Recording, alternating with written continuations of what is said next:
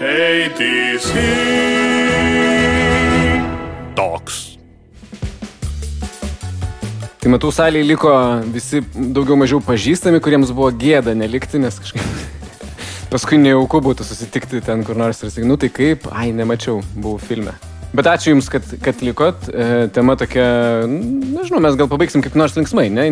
Iš tikrųjų viltį teikianti nors čia degti ir neperdegti, nes visi pasakojo apie savo karjeros vingius, apie tai, ką reikėjo iškęsti, kokius dvigubus gyvenimus tarp skirtingų miestų reikėjo gyventi, kaip verstis per galvą, daryti tiktokus ir taip toliau. O dabar žiūrėk, staiga nebereikia tiktokų, laukia visi išskėstom rankom, nes žmonių ir taip trūksta. Ir kažkaip natūraliai labai susidėjo, kad visa eiga, nors turbūt net iki galo nežinojom kiekvieno pranešimo turinio, bet taip natūraliai atsiviniojo iki čia. Tos lašelinės jau buvo paliestos ir kalbant apie Vesper filmą ir jo kūrybos procesą. O į šitą diskusiją kažkaip viskas išsiviniojo irgi labai per atsitiktinumą ir gan organiškai. Kažkada tais susitikau su Aleksu išgerti kavos ir jis papasakojo, kad šiuo metu nebedirba startuolyje, ruošiasi maratonui, medituoja, žodžiu, tokį sabbatical pasiėmė. Jis sako, žinai, kažkaip manau, kad perdegiau, aišku, jis, kadangi žmogus iš tech ir su data susijęs, tai sako, čia aš tokį ir testą atlikinėjau, čia galėsim apie jį pašnekėti neužilgo po to. Tai va, sakau, kaip įdomu, man tikrai atsiųs tą testą, gal į tinklalaidę tave pasikviesti, gal net galėčiau viešai tą testą atlikti, nežinau, ar dabar galėčiau, nes iš tikrųjų pabandžiau, jis toks, ten asmeniška, šiek tiek. Bet, žodžiu, buvo visai įdomu. Tada Diana organizuoja pusryčius šitą temą apie perdegimą. Paulius parašo straipsnį ir duoda interviu, kur labai daug cituojamas apie industriją mūsų perdegimą ir tą tylųjį atsitraukimą. Gal čia susiję dalykai kažkaip reikėtų. Kalbame su Algirdu, reikėtų ir stiplinguoja, sakau, aš pats ten buvau. Tema jo, turbūt tokia, reikėtų pašnekėti, pasidalinti su žmonėm, kad jiems taip nenutiktų. Tai žodžiu, visi šitie pašnekovai, vieno gal negavom, nes išvykęs buvo, norėjom dar tokį psichologą pasikviesti. Galvom, kai mes pašnekėsim apie problemas, gal ką nors pasakys apie sprendimus. Tai va, su sprendimais teks dalintis patiems klaidų ir bandymų būdų turbūt atrastais. Arba gal kažkas metodiškiau prie reikalo, bet aš taip ir pradėsiu gal natūraliai, nežinau. Pavyzdžiui, nuo Alekso, nuo kurio viskas ir prasidėjo. Tai papasakok truputėlį apie savo santykį tada, žinai, su perdegimu. Ar jautiesi jau išgyvenęs jį, ar jautiesi tik tais buvęs šalia ir laiku sustojęs. Ir šiek tiek apie Maslach, Kristinos Maslach, tokios psichologijos, kokių 77 metų dabar turėtų būti. Beje, pasirodo, fun fact, jinai yra Filipo Zimbardi, to Stanfordo kalėjimo eksperimento garsaus, nebūtinai labai pozityviai garsaus žmona, psichologų šeiminėlė, bet inventorius jos įspūdingas. Ačiū, kad pakvietai ir labai smagu, kad taip natūraliai išsirutuliavo šitą temą, nes aš 15 metų praleidau užsienį ir neseniai čia pasakoju Pauliu, kaip tik grįžau į tėvynę per COVID-ą. Ir realiai kažkaip, man atrodo, mažai apie tai šnekame netgi dabar. Tai tikrai labai džiugu, kad ir yra Lietuvos aktyvistų, kurie šitą temą pradeda aktualizuoti, sakysim. Tai mano santykis su perdegimu būtų, aš labai myliu, ką aš darau, labai myliu savo darbą. Ir kada yra aplamai gyvenama kultūrai, kur darbas yra, tai yra vertybė. Nereikia būti protestantų, kad mylėti savo darbą ir sakyti, kad aš gyvenu, kad dirbti, o ne dirbu, kad gyventi. Tai su tokiais nustatymais realiai pradėjau tiesiog suprasti, kad savijauta ir tam tikri faktai, kurie kalba apie mano situaciją, man parodo, kad man reikia sustoti. Kad truputį suvokti, kas darosi ir išeiti iš tokio autopiloto. Ir realiai tai buvo, kažkur prieš pusę metų, aš tuo metu jau virš pusės metų dirbau su vienu iš sparčiai augančių Lietuvos startuolių, prie kurių prisijungiau per pandemiją realiai. Ir Ir vienas mano coachas iš mokyklos, kurioje studijavau, Think School of Creative Leadership Amsterdame, jinai prieš išeidama į tokią pertraukėlę dėl sveikatos operacijos, sako, žinok, kalbu su tavimi ir man atrodo, kad tau reikėtų pastebėti šitą situaciją ir gal tu kažkaip artėjai prie perdegimo. Aš galvoju, perdegimas. Būdamas tyrinėtų, truputį gal nordų, aš strategų nusprendžiau taip įsigilinti į temą. Ir, realiai perskaičiau labai daug turinio, literatūros ir kažkaip supratau, kad kart nuo karto man pasitaiko tas pats vardas ir tai buvo Kristina Maslach. Man labai patiko Rimanto klausimas, kada aš apie tai jau pasakoju, kad jinai tyrinėja tik šitą temą nuo 97 metų. Ir Rimantas paklausė manęs, įdomu, ar jinai neperdegė. Tai matyt ne, nes ko gero vėlgi reikia apibriežti, kas tas perdegimas yra. Ar tai yra, tiesiog kada tau nuobodu, ar tu vieną tą patį darbą darai, gal ne. Tai realiai yra toks testas, angliškai tariant, Kristinos Maslach Burnout Inventory or Questionary.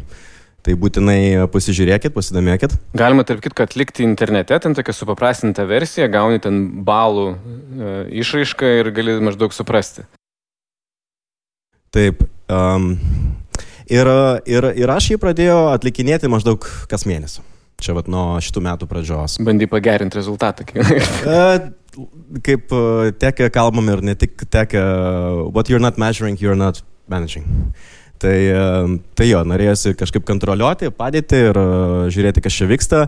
Ir tos kreivės, kadangi žinau, kad Rimantas taip pat čia atlikęs buvo testą, tai tos kreivės buvo tokios, nieko gero ten nebuvo. Ir realiai yra 3 dalis ten. Tai viena dalis yra apie tai, kad tavo jausmas toks bendras yra tokia emocinis išsekimas. Tu labai esi emociškai ir netgi fiziškai išsekęs. Patikėkit, aš žinau vieną kitą dalyką apie fizinį išsekimą, kadangi bėgiau maratonus. Tai čia yra kitaip. Ir netgi kartais žiauriau. Nepaisant to jausmo, kad myli darbą, fainas, stimas, viskas kaip ir gerai. Bet po gero savaitgalio, kaip ir pailsėjai, porą valandėlių, porą skambučių pirmadienį, you're done. Tau norisi miegoti, tau nėra energijos. Tai va čia pirmas toks blokas būtų, jeigu vėlgi iš mokslinės pusės apie perdegimą kalbėti. Antras blokas, kuris man asmeniškai buvo pačią stipriausią įtaką padarė, tai yra angliškai tariant nuasmenimas, ne kažkaip tai deep personalization, detachment, ne ten. Or simply speaking, cynicism, ta prasme, cinizmas. Tai va tas cinizmas, arba, ko gero, jeigu išsirutuliotų, empatijos trūkumas. Tiesiog empatijos žmoniškumo praradimas realiai. Tokios mintis, kad kažkas, kas vyksta, gal čia viskas prieš tave ir, nežinau, tarkim, jeigu akademikai daug kas, kada apie tai šneka, jie kalba, kad atrodo, kad visi studentai jie tiesiog nenori nieko daryti, jiems neįdomu mokytis, jie blogiukai. O darbe to atrodo, kad ir tu kažkaip gal nedaug darai, ko reikia ir visi kažkaip atsipūtė, čia kažkas, žodžiu, nevažiuoja. Ir trečias blokas, tai realiai tiesiog savęs nuvertinimas. Tai toks jausmas, kad tu negali pajudinti situaciją į priekį ir tiek. Ir tiesiog... Bet ir savo pasiekimų nuvertinimas, žodžiu, kaip aš nepakankamai varau, kiti nepakankamai varo, žodžiu, visi čia... Taip. kažkaip labai prasti rezultatai, nepaisant to, kad iš tikrųjų dar vakar buvo labai geras atradimas ar geras rezultatas, reklamos industrija, nežinau, čia pernai apdovanojimai buvo, ar čia dar prieš mėnesį, bet jau visi pamiršo. Tai pavyzdžiui, man labai patiko ta mintis, apie kurią Paulius kalbėjo straipsnė, kad jo, konkursai, visą kitą, viskas faina, bet kartais reikia dar truputį sustoti, suvokti, kas vyksta, gal pasimėgauti, išsigryninti dalykus, kad atgauti jėgas. Tai tie trys blokai man parodė, kad jo, nevažiuoju, labai pasisekė, kad gerai sutariau ir iki šiol sutariu su komanda, su founderiu to startuolio, pasišnekėjom ir, žodžiu, jo, atsistatydinau, prisijungiau prie The Great Resignation, prie didžiojo atsistatydinimo ir nuo vasaros pabaigos realiai toliau tyrinėjo tema. Bus turinys. bet jo, aš manau, kad realiai aš bandau dabar suprasti savo išsigryninti santykius su darbais, ta prasme, su mano profesija, nes kad užbaigti šitą monologą, tai svarbu turėti skirtingus identitetus. Čia jeigu kalbėti apie sprendimus gal, arba tokią kryptį, kaip apie tai mąstyti. Nes jeigu, ir man tai būdinga, čia tokia asmeninė gal žinutė, kad aš labai ilgą laiką asociavau save su savo profesija ir iki šiol taip yra. Bet kuo daugiau tu yra identitetų, nežinau, tu esi tėvas, tu esi vyras, brolis, tu esi, kažkokie jo socialinės rolės, nežinau, bėgikas, dar kažkas. Ir kuo daugiau jų yra, ir kuo tu labiau esi susirišęs su jom, to tu būsi stabiliau, jeigu su kažkuria rolė kažkas atsitiks. Tai gal tokia mintis, kad perduoti toliau žodį. Tai ačiū. Gal natūraliai jisai pereitų Pauliui, kuris rolę turi ne vieną, ne, tikrai. Ačiū, Aleksas, man atrodo, labai puikiai apibrėžė, kas yra perdegimas. Mane kas domina turbūt šitoj temai apart asmeninių perdegimų ir manau esu perdegęs. Esu 2 kartus išvežtas į ligoninę, tiesiog ne to žodžio prasme. Bet tai buvo ganėtinai jau senai. Kas mane domina, tai iš tikrųjų mūsų industrijos sąlygos, nes viena iš mano rolių yra vadovas. Ir man atrodo, kad mes atsidūrėm tokiose sąlygose, kuriuose neverta žmonėm eiti į šitą industriją, nes vis tiek dalis mūsų darbo yra apie tai, kad žmonės turi persistengti tame darbe, nes čia mano galva tai yra kaip varžybos, kuriuose žmogus nenori laimėti.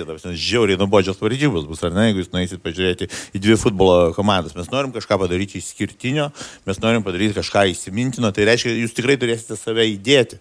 Klausimas, kokiom bangom jūs funkcionuosite, ta prasme, ar jūs visada turėsite, ar jūs turėsite savo laikui poilsio, atsigauti ir kita dalis, kaip tai yra apdovanojama, ar dar kažkam rūpi. Ir kada mes grįžtame tik tai prie to fakto, kad žmogau, čia tai tavo problemos, tu pats su savim susitvarkyk ir tai daryk už 3/3 mažesnį atlyginimą, negu tu galėtum gauti bet kurioje kitoje industrijoje, tau šiai dienai siūlo, tai darosi labai nebepatraukli industrija.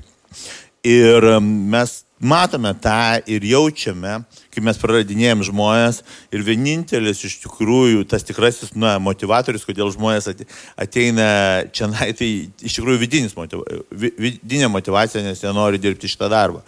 Bet yra vidinės motivacijos santykis su išorinė motivacija. Tu negali persistengti ir perlaužti į vieną pusę tos lazdos. Ir iš to vyksta labai didelis protų, talentų nutekėjimas, nes, sakai, kas bebūtų apsišik, tau vienam turi tai rūpėti ir tu varyk kiek gali. Ir manau, kad tame yra, aš nežinau, ar tame yra kažkoksai tai kelias out, nes turbūt, bendras kelias turbūt yra mūsų industrijos, ir aš kalbu, atsiprašau, daugiau apie reklamos agentūras, gal dizaino agentūras, kažkiek žinau, nežinau visų kūrybinių industrijų, bet manau, kad tam tikras kelias, kurio vyksta iš principo, tai yra žmonių ir protų praradimas. Ir jeigu mes nesukursime sąlygų, kuriuose galėtų žmogus ir atsigauti, ir būti įvertintas jo darbas, mes tapsime labai nevykusią industriją. Ir aš manau, dėja, mano nuomonė, mūsų industrijos outputas Lietuvoje prastėja. Manau, kad mūsų geriausi laikai buvo 2007-2008 metai, žiūrint regiono prasme. Aišku, daug kas pasikeitė medijos, pasikeitė capability reikalingi ir negali to lyginti, bet lyginant regioniškumo prasme, žiūrint Lietuvos agentūros stiprumą, ten su latviškom, estiškom, rusiškom, Rusijos, aišku, nebėra, daugiau mūsų pasaulyje agentūrom ir panašiai. Aš manau, kad mes žiauriai važiuojam žemyn. Mūsų agentūros čia labai silpnė. Ir dalis viso to yra tame, kad visas problemas norime nuleisti ant žmonių, kurie galų gale perdega ir negali tos motivacijos atstoti visų kitų sudedamųjų faktorių. Per daug kalbėjau. Ir klausimas tik vienas iš karto natūraliai kilo, o tai tarptų perdegusių arba tyliai rezignuojančių ir pasitraukiančių žmonių, ar yra kažkoks dėsningumas, ar matosi, nežinau, ten amžiaus grupė tam tikra, ar lytis, ar ten, žinai, ta specializacija agentūros organizacija. Aš manau, vienas geriausių dalykų, kuris indikuoja, kad mes prarandam žmonės, yra tai, kad mes neturim vidurinės grandies reklamos agentūros. Mes turime labai senų žmonės, kurie yra labai patyrę ir ten žino kažką tai ir to pačiu yra užkietėję krenai, kurie užknisa visus. Cinikai ten tie, kurie depersonalizacijų. Like me. Ir mes tada turime super juniors. Ir mes visiškai neturime vidurinės grandies. Labai mažai. Nes, ta prasme, tie žmonės, kurie pabando kelis metus, pasižiūri ir sako, šūdas, ne, ačiū. Ir iššokinėja iš industrijos. Tai yra geriausias indikacija, kad mes turime tą nubyrėjimą. Tada norėčiau atsisukti į kitą pusę ir gal Dianą net pakalbinti. Taip. Pasiliksiu desertui, Algirdą gal. Mūsų interjero dizainą atstovaujančią dizainerę LDA valdyboje, kuri kaip tik visai neseniai organizavo dizaino pusryčius. Jis daug tų pusryčių daro skirtingomis temomis ir paskutinį kartą mačiau, kad buvo tema perdegimas. Ir galvoju, kažkaip labai įdomu paklausti, koks tavo santykis su tuo buvo, ar pačiai teko patirti, ar kažkas artimoje aplinkoje tai patyrė, kodėl kilo mintis tokį dalyką padaryti. Tai ir pačiai teko patirti perdegimą, bet kažkaip teko išsikapstyti iš jo, visai atrodė sėkmingai, bet liko poreikis šviestis toj srity. Nes yra labai mažai erdvės, kur galima sužinoti kažką daugiau apie nepatogius dalykus. Ir dėl to natūraliai, bendraujant per vienus pusryčius, populiariai ten dažų įmonė organizavo pusryčius dizainerių ir mes pradėjom prie vieno stalo su dizaineriais kalbėtis apie nepatogius dalykus. Tai reiškia perdegimas, darbo ir poilsio nebalansas ir kažkaip natūraliai gavosi, kad ore pakibo tokia mintis, gal susitinkam dar kartą. Tai akivaizdu, kad tai buvo tiesiog bendras poreikis sukurti kažkokią erdvę tam. Tai tiesiog kaip savanorišką veiklą pradėjau tai daryti tam, kad būtų galima daugiau sužinoti ir pačiai ir padėti kažkaip tiem žmonėm. Ir čia atsidūriau dėl to su tokia viltim, kad mes kartu galim atrasti kažkokias išeitis ar iškelti tos klausimus nepatogius ir nebesigėdyti gal jų, nes tarkim mano industrijoje labai daug yra konkurencijos ir dažniausiai mes laikome savo brandų ir savo kažkokių vaidmenų ir aš matau akise tą nuovargį ir paskui jau išgirstu tos pasakojimus, kad jo man buvo ir aš kažkaip man vyras padėjo praeiti tai kad nebūtų to, kad būtų galima tiesiog prevenciškai kažkaip aptikti tuos dalykus ir kalbėtis tiesiog, diskutuoti, atrasti išeitis, kad tiesiog neslėpti dalykų, nes dabar atrodo, kad labai kieta būti, labai busy viską daryti ir kai tau blogai pasislėpti, iškęsti ir... Jana, gal galiu prisidėti, nes vienas iš, tu minėjai straipsnį, kurį mes buvome išleidę, nes mes turėjom tą mental health mėnesį. Viena iš reakcijų buvo, taip visur jie yra, bet kita iš reakcijų buvo, kaip jūs išdrįso tai pasakyti. Nes mes gyvename tokioje visuomenėje, kur vienintelė vertybė yra būti visada spindinčiam ir sėkmingam. Ir tai gal jūs kažko nesėkmingi, jeigu pas jūs yra šitaip.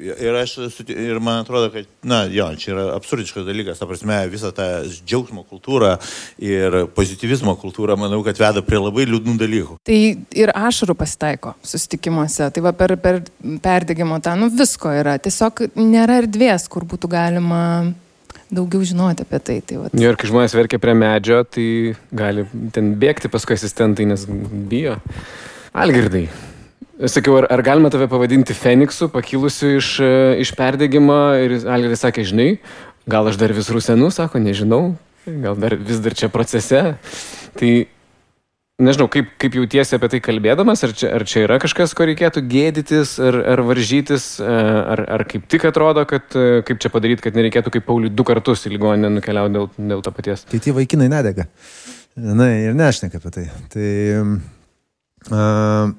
kaip Paulius minėjo apie reklamos industriją, ar dizaino industriją ir studijas, tai viena iš priežasčių, kad aš pusę karjeros buvau samdomas, pusę savo kuriu. Ir viena iš priežasčių, kai išeidinėjau, sakiau, aš darysiu viską atvirkščiai negu yra. Prasme, kad padarysiu tokias sąlygas, kaip aš įsivaizduoju, turi būti idealios darbuotojai.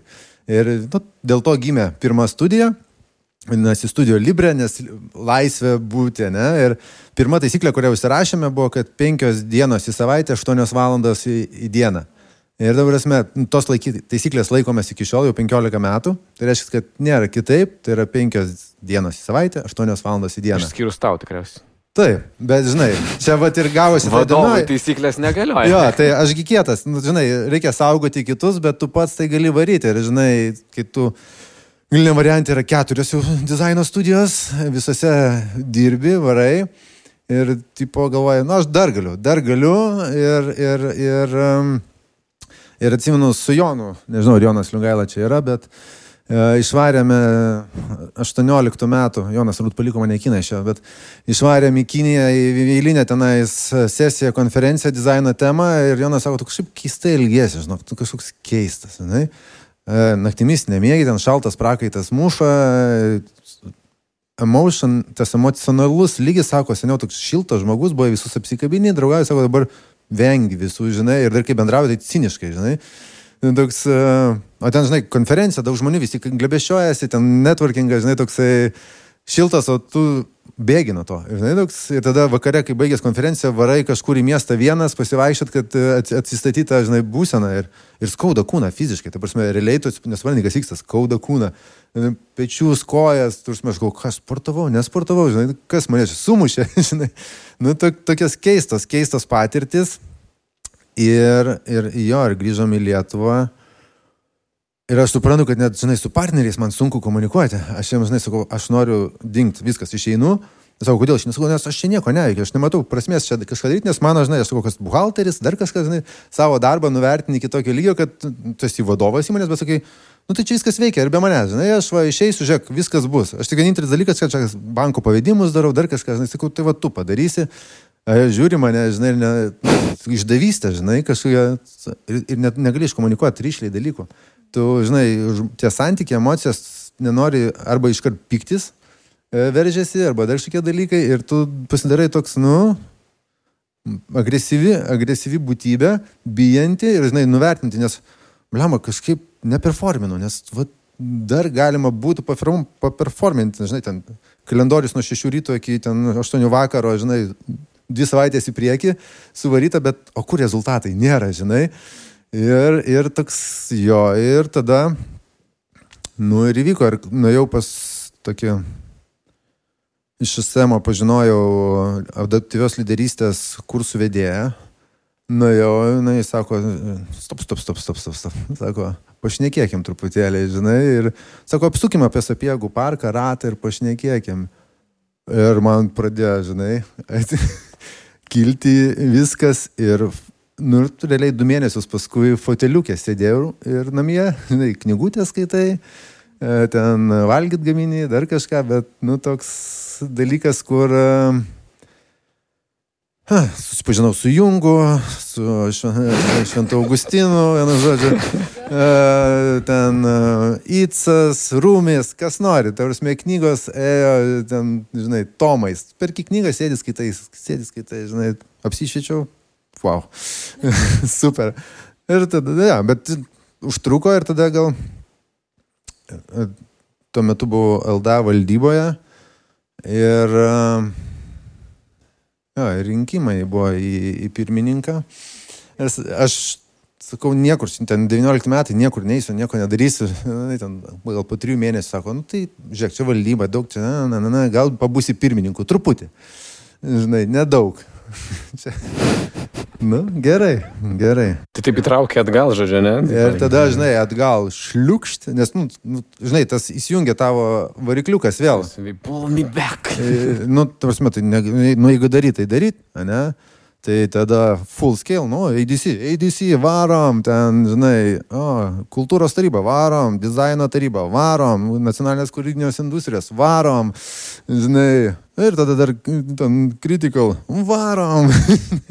ir paskui vėl sėdžiu ir galvoju, tai, žinai, o tai kur tas yra slengstis, kada sakyti stop. Ir dar šiandien, kaip tik kalbėjomės hole, jinai, kai Lašo klausė, o tai kaip tas gyvenimas, ne? Ten čia Lašas pasakojo, ką jis veikia ir sako, čia kaip 5 gyvenimai, ne? Ir aš pagalvoju, pavyzdžiui, jeigu čia dabar tas kėdės pasadintume ten, tarkim, Lašo žmoną, mano žmoną, Jono žmoną, tavo Rimantai, ne? Antrą pusę. Ir jeigu jos papasakotų istorijas, ne? Apie tos vaidmenis, kiek mes vaidmenų turime gyvenime, tai... Man, žinau, kažkaip panašiai buvo. Aš žmonai pasakau, sakau, atrodo, kad teks tokią diskusiją moderuoti. Žinai, sakau, man tai atrodo, kad aš visai netinkamas žmogus, nes, ta prasme, aš tai tikrai neperdegęs ir čia nedegu, nes taigi aš nieko nepadariau. Aš neturiu startuolio, aš negaliu išeiti 2 mėnesiams skaityti knygučių, negaliu kaip Donas Draperis išvažiuoti ten su hipiais, žodžiu, medituoti. Ir jis sako, žinai, sako, aš čia dukros tokius piešinius čia tvarkiau ir radau vieną darbą iš jos praktikos vasarą čia, ten kažkokį ten pratimą darė, nežinau, ten svajonės savo surašinėjo, kažkokį ten svajonių angelą paaišė, žodžiu, ir ten daug svajonių išnumeruotų, 1 numeriu ten kažką apie save parašė, žodžiu, apie savęs atradimą, 2 numeriu buvo parašyta, kad tėtis nepersidirbtų, bet būtų laimingas, svajoja. Nu, tai taip, teko užsisukti taip, truputėlį savo įsignypti ir galvoju, Sako, o tu matys, sako, čia dar atvirukas, kur tau gimtadienį dovanojo. Ir ten irgi parašyta, ten linkiu to, 3, žinai, ant galo. Ir kad kuo daugiau vakarų praleistum namie su mumis. Ir tai, gerai, gal, čia, biški. Gal man gal ir tinka. Tada pasidariau tą Maslach testą. Nepatiko man ten tie rezultatai. Blogas testas, reikės pakartoti, nežinau, ar kas mėnesį kaip Aleksui, bet... Nu ir ten daug dalykų skaitinėjau, tada irgi tokį traukia kaip į tą tokią triušio urvą ir ten tada skaitai ir galvoju, tai kuo skiriasi? Tai atradau vieną dalyką, kuo skiriasi nuo šiaip depresijos, tas perdegimas. Pirmos dalies berods senais apie tą fizinį išsekimą. Ir atradau vieną labai fainą apibrėžimą, kuris bent jau man labai surezonavo. Tai pats trumpiausias, kas yra perdegimas, angliškai tenais the feeling of constantly being swamped. Aš galvoju, va taip aš ir jaučiuosi, kad visą laiką visko ten nespėju ir niekada nepadarysiu visko ir visą laiką būsiu kažką nuvylęs, nes nėra tiek valandų ten paroje, net jeigu ir keliesi 5 ryto. Tada pažiūrėjau, ten ta pirma dalis buvo, kuo skiriasi nuo depresijos, tai panašu, kad tik tais tuo, kad tai yra tik darbe, už darbo ribų susitvarko. Ir kai tu sakai, žinai, kad ten po savaitgalio grįžti, kaip ir normalu turėtų būti porą skambučių ir vėl tas, žinai, nuovargis ir atrodo, išsek. Rimtas, galvoju, jeigu tik pavyksta išvažiuoti ir ten kur nors atsijungti, žiūrėk, tu visai normalus, gal net neciniškai bendrauji su savo šeimos narys, pasirodo, ne, tik darbe tu toks. Tai va, kažkaip surezonavo, tada galvoju, gal čia man ir ten vieto ir laiku ten ta diskusija. Nežinau, tik tais, ką mes čia sugebėsim iš jos išmokti. Tarsi, čia psichologą nepasikvietėm, problemomis pasidalinam, galim dar pasidalinti gal tais triukais, kas veikia, ne, kodėl, pavyzdžiui, Pauliui nereikėjo 3 kartą ir sakėjo, kad jau čia seniai jau buvo, ar ne? Tai ką atradai, ką pakeitei savo kasdienybėje, kad nedegė? Ar cinizmas apšarvavo, žodžiu, ar radai, kaip tai kažkaip mitiguoti? Aš matau tokius gal 3 lygius, kaip galima su to dirbti. Vienas lygis tai yra, ką tu asmeniškai gali daryti ir čia, tarpsime, jeigu jogos nepraktikuoja, tai aš nežinau, jūs nedirba šitoje industrijoje, aš jau 16 metų praktikuoju ir tarpsime, visą eilę dalykų nuo tiesiog apie to domėjimosi, skaitimo, mes savo agentūroje bedėm mokymus, kur tiesiog buvo kalbama, kas tai yra, kaip tai galima mažinti ir taip toliau. Ir daug yra ir nežinojimo, ir to pačiu labai daug mitų, tarkim, kaip kas į kitus kraštutinumus veda, tarkim, žmonės visiškai 100% vengia streso, kas yra kitas absurdas, nes be tam tikro kiekio streso žmogus negali realiai funkcionuoti ir kažko siekti. Tai vienas yra, ką tu gali daryti kaip žmogus pats su savimi ir taip pat pasakyti neiti prezidentų vienareikšmiškai ir bandyti statytis tas ribas. Tai viena dalis. Antra dalis, ką gali padaryti agentūra savo žmonėm.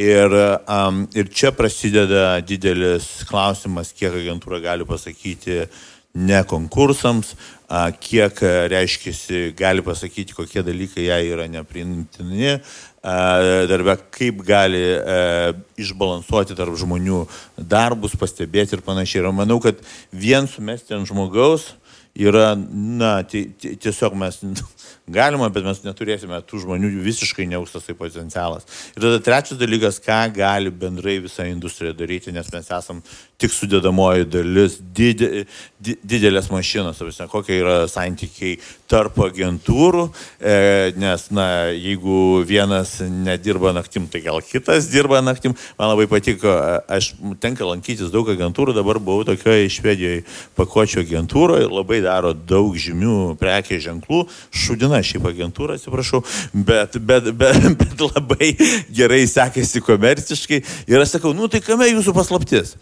Neminėsiu gal, kadangi dabar jau į būdvardį pritaikiau, neminėsiu kokio pavadinimo, galėsiu kam įdomu holę suvardinti. Sakau, kame jūsų paslaptis? Ir kadangi ten tos agentūros jau senai tą išmokė bajerį, kad negali daryti neribotą kiekį pakeitimų, tai visi sakote, 2 pakeitimai, o toliau jungiasi vėl skaitliukas. Tai jų paslaptis, pavyzdžiui, yra tasai, kad pas mus nesijungia skaitliukas niekad, ir tada automatiškai, reiškiasi, jie turi didelį srautą šitų. Tai tu visada turi tą tokį, kur, jeigu tu nedirbi naktį, atsiras, kas dirba naktį ir tikėtina, kad nebūtinai priklausomai kaip ką tu darai, pasirinks tą, kas dirba naktį. Ir tada galų gale bendra atsakomybė, kuri pereina ir į klientus. Dauguma mūsų klientų labai socialiai atsakingi savo įmonėse, labai rūpinasi savo žmonėmis. Kartais tam, kad jais pasirūpintų, numeta ant Tailande fabrikose dirbančių vaikų, kad pagamintų batus, arba ant reklamos agentūrų, kad per naktį spręstų problemą. Tai turbūt tai yra dar viena grandis, kurie yra privaloma spręsti tam, kad visas šitas dalykas dirbtų, sakyčiau, asmeniniam lygiai, agentūros lygiai ir industrijos lygiai. Reikia į tai žiūrėti. Aleksai, maratonai, sakysi, ne? Prie to gal... Jo, veikia. Prie to prieisim. Tikrai taip. Aš netgi medalį bėgsim. Atvežiau parodyti, nes klausai kaip Berlynas. Tai jeigu kas planuoja bėgti kokį maratoną, bandykit Berlyną, ten labai fainam. Gali būti, kad maratonai konkuruoja su joga ir meditavimu, ne? Aš bejo ir maratonus. Just for record. Kalbant apie tas veiklas, tai realiai tiesiog 10 000 žingsnių vaikščioti pagal tą patarimą World Health Organization. Tai jau bus gerai. Prasme, mes esam fizinės būtybės. Mes turim chemiją, jinai veikia. Tai reikia tą stresą, kortizolą ir išvaryti savęs. Labai padeda sportas, taip, joga, bet kokios tokios veiklos šiaip labai padeda. Bet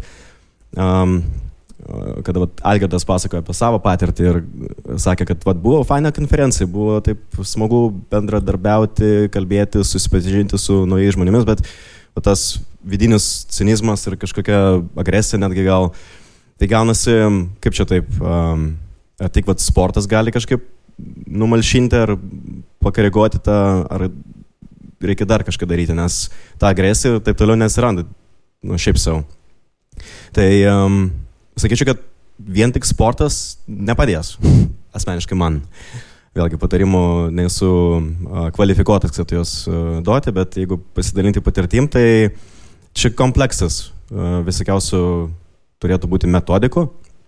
Ir tiesiog iš tikrųjų stebėjimo savęs, nes esmė tiesiog pagauti save.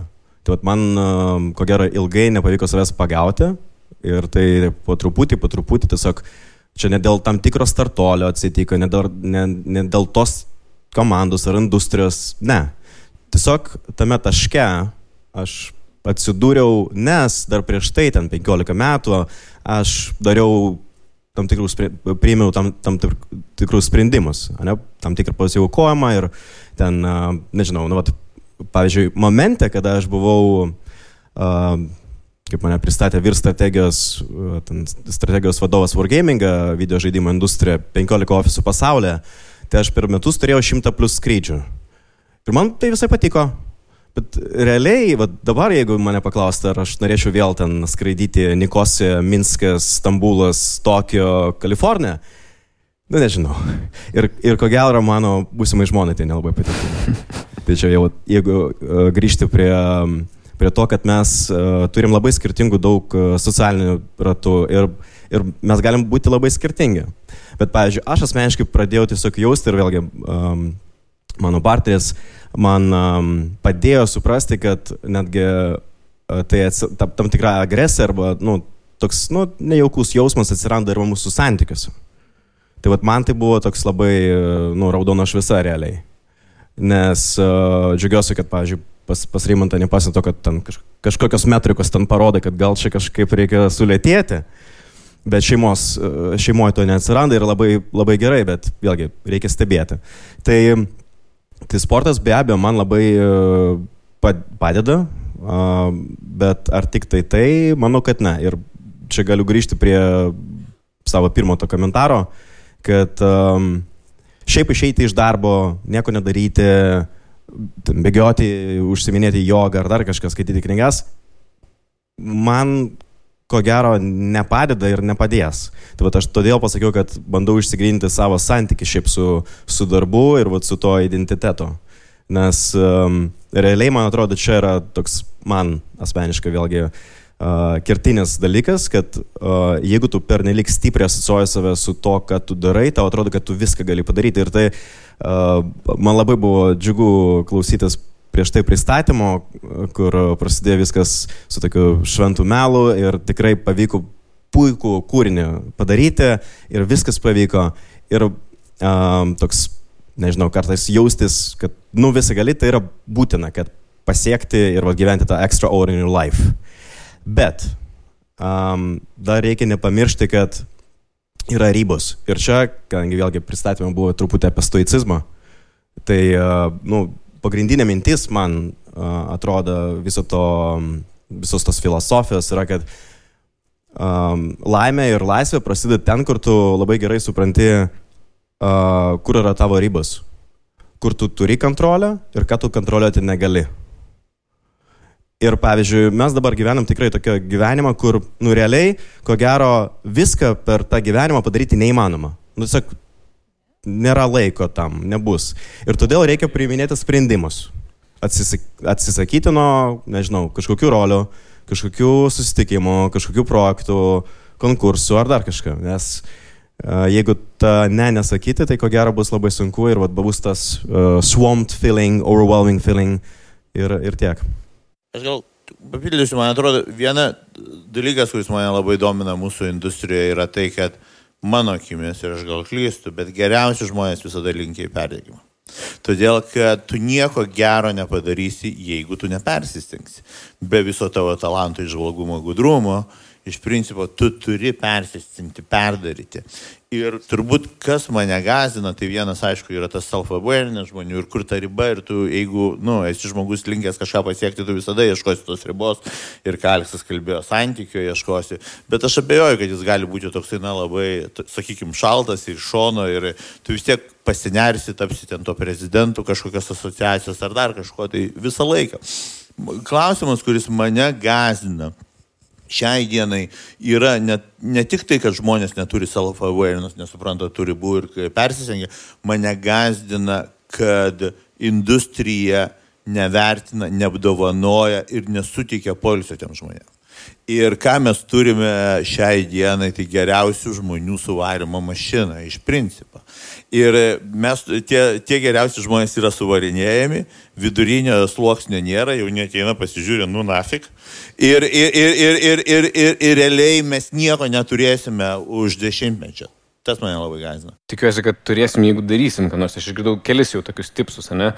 Stop pasakyti, ne? Tada turi laiko tam self-awareness, ar pamedituosi, ar pabėgiosi, bet save pajausi, pasakyti ne, išdrįsti, ar ten postui, ar pasiūlymui. Aš džiaugiuosi, kad nepasakėt ne šitai diskusijai.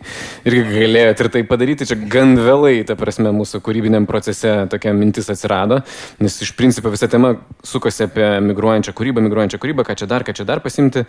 Daug labai laukiam įvairiausių pranešėjų ten galimybių atvykti ir tada, kai gavosi, kad ne, tada atrodo, bet žiūrėk, o gal čia toks truputėlį kitokia tema, ar ne? Tai čia susiję, mes visi biškai pamigravę, ta prasme, tiek Aleksas, tiek Diana ir gyvena taip tokiam kurį laiką epic splitę, ar ne, bet okei.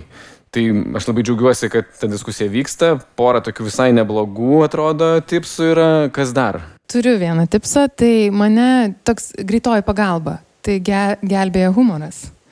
Sarkazmas tiesiog, fantastika. Jeigu jau tai blogai, tai tiesiog atsiverčiu komiksus ir einu ten, toj temai gaudau, kas. Tai būna pirmas šaltas dušas, kad kažkaip atsitraukia, atsitapatini. Va čia labai man sutampa su tuo, kad tu gali truputį pasijuokti iš savęs, duok Dieve, jeigu gali. Ir tada po truputį įgyjant to atstumo, nueini iki psichologo. Tai labai rekomenduoju ir profesionalų pagalbą, nes aš turiu savo psichologą ir man tai atrodo normali praktika. Tai jau kažkuriuose taškuose, kur nebesugebu savęs įvertinti ir jausti savęs, tai tada kalbuosi, o jeigu ir ten nesusikalbu su savimi, einu į kūno praktikas, kad priartėt prie kūno, nes fizinis kūnas iš karto duoda signalus. Nemeluoja, nepaslėpsi. Jo, ir jisai sako, you go to hell. Algirdai? Jo, tai tipsai iš praktikos. Turbūt vienas dalykas, atsisakiau automobilio, tam, kad turėčiau pauzės. Tai prasme, aš į darbą arba einu peškute, arba važiuoju visuomeniniu transportu, pabūti tarp kitoj aplinkoj, kitaip ir iš principo neseniau būdavo darbas, grįžti namo, vakarienė, vaikai, pamokos, ten miegam, keliam darbas ir žinai, tos pauzės nebėra. Tai pauzė tarp namų ir darbo. Ne? Tai toks arba kažko. Viena dalis, antra dalis, aš kaip vadinu, miško maudynės. Nuostabus dalykas yra gamta ir miškas. Aš negaliu... Ne, veltui Daiva buvo tą medį apsikabinus ten. Aš turi terapinį poveikį. Kai jau nesuvoki sąmoningai, kad blogai, tai tada eini.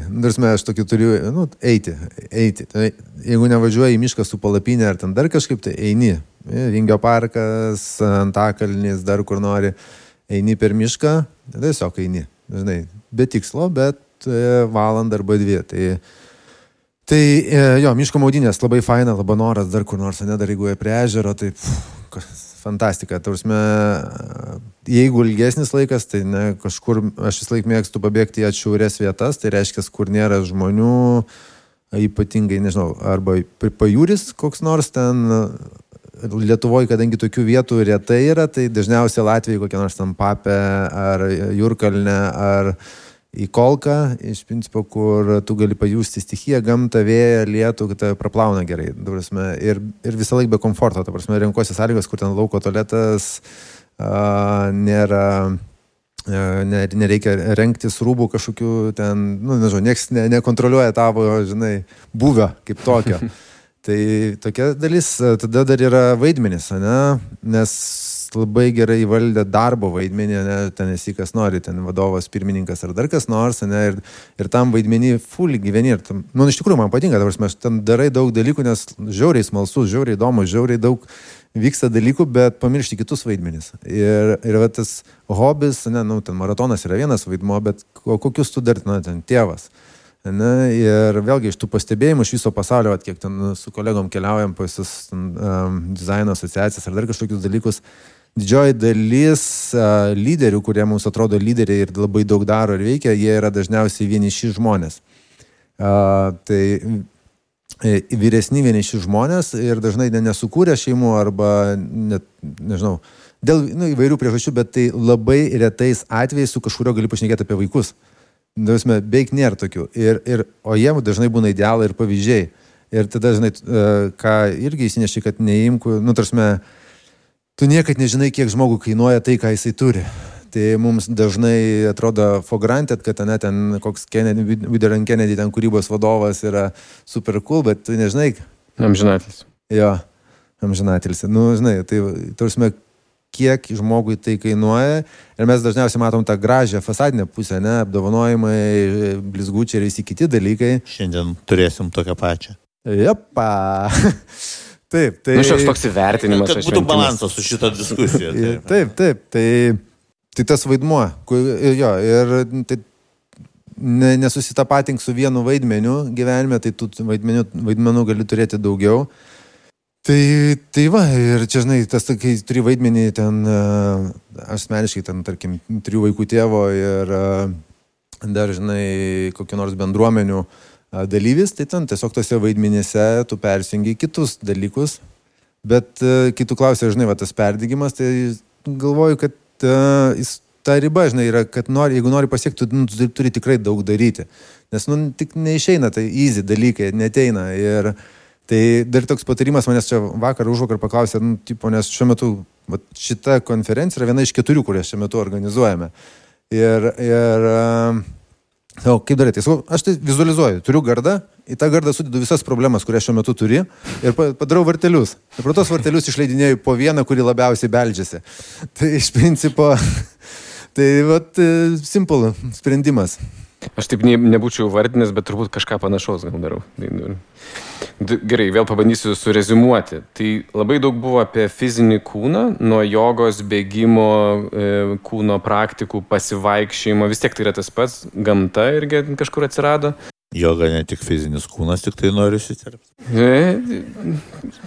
Su visais kūnais susijusios praktikos. Bet kūnais, ne? Tai gal irgi visai geras tipsas. Tiesa, girdėjau ir tokių, kur ten sakė, nuėjau pas gydytoją, kai jau ten buvo ant perdegimo ribos, sakė, tai tu pradėk sportuoti ir sveikai valgyti. Tai sako, pradėjau bėgioti maratonus, valgyti tik salotas, tai visai dar fiziškai išsekau, žinai, tai pašūdas, čia irgi nepadeda. Tai paskui kažkur mačiau vienas toks kinas pasakojo, sako, žinai, sako, aš tai mokausi iš smartfono. Sako, vat mano smartfonas ir mano mokas, ta prasme. Sako, žinai, sako, kai tik 5% baterijos liko, tai kai pajungi į rozetę, tai labai greit, sako, kokie 20 gauni. Tai kartais reikia tau, kad nebūtų, kad visai nebūtų nulis, žodžiu, neišsijungtų, tai reikia pasijungti trumpam. Sako, tai tam man veikia jo, pabėgiojimas, išėjimas į mišką, pameditavimas ir taip toliau. Sako, tada, sako, aš žinau, kad jeigu noriu, kad 100% būtų, tai man reikia per naktį pakrauti, žinai. Sako, tai aš žinau, kad man reikia ilgesniam laikui kažkur, žodžiu, pasidėti šoną, nieko nedaryti su juo, žinai, tai su savim ir tada galiu per naktį. Ir sako, trečias dalykas, ką daro smartfonai, jie gauna update'us laikas nuo laiko. Tai gal čia bus jau ten knygos įvairios, žinai, ten, nežinau, kokios patirtis, kuriam tu save maitinsi, žodžiu, kad tu šiek tiek pakeltum, žinai, tą visą savo. Aš tik noriu pridėti, kai yra perdegimas, miegas sunkiai be padeda, nes aš vadinu tai pelkė, nes kai tu normaliai sveikai miegi, tu sapnuoji ir atsibundi pailsėjęs. Kai yra perdegimas, tu dažniausiai toks jausmas, kaip, žinai, tave į dumblą ir dingsta tas laiko suvokimas ir tu iškart ryte iš to dumblo būna atgal. Tai toksai momentinis dingimas ir tu nesijauti, tu pabundi, nesi sveikas ar energijos pasikrovęs. Tau reikia dar kažkokio boosterio, kad tau ta diena prasidėtų. Tai, yra tas, bet jeigu tu pailsi normaliai, pamiegi savaitę kažkur, ne, jau tas stresą visą nuimi, o tada jau miegas taip yra dalykas, kuris yra būtinas. Bet šiaip tuo momentu jo miegas gerai, bet jis nėra gydantis. Miegas, aš galvoju, aš net nesakiau apie miegą, bet jo, miegas žiūri. Aš manau, kad jeigu gerai miega, tai su jumis viskas gerai. Jūs neturite jokios problemos, patikėkit manį. Aš noriu Jums labai padėkoti už dalyvavimą šitai diskusijai, už tokius visai asmeninius pasidalinimus. Labai tikiuosi, kad tai, kas vyks po to, apdovanojimuose, ar ne, kad mums suteiks galimybę motyvuoti save, pasidžiaugti tais darbais, kuriuos pavyko sukurti, net jeigu mums ir atrodo, kaip žinai, seniems cinikams žiūrintiems į 2007 metus, kad ten tai buvo aukso amžius ir darėm kažką geriau. Žodžiu, bet kad pasidžiaugti tuo, ką nuveikėm per metus, jeigu kažkam nepavyks ir negalėsit pasidžiaugti, tai atsitapatinkit kaip nors, prisiminkit savo tos kitus vaidmenis, čia nėra pats svarbiausias dalykas pasaulyje, čia tiesiog reklama. Tai man labai patiko, kad vis buvo tokia reiteracija, nežinau, tos pačios minties per kelis pranešimus. Žaisti, nepamirškit žaisti, eksperimentuoti, šelti, nebijokit būti kvaili ir taip toliau. Tai mes liktai čia tam atėjom. Žiauriai sunkus darbas, bet jis mums turi teikti kažkaip tais malonumą, nes kitaip mes perdegsim nepasiekę to mid-levelio. Tai linkiu degti idėjomis, kurios gali užkariauti pasaulį, ne tik tais mūsų mažą lietuvėlę ir neperdegti. Tai labai ačiū. Hey, this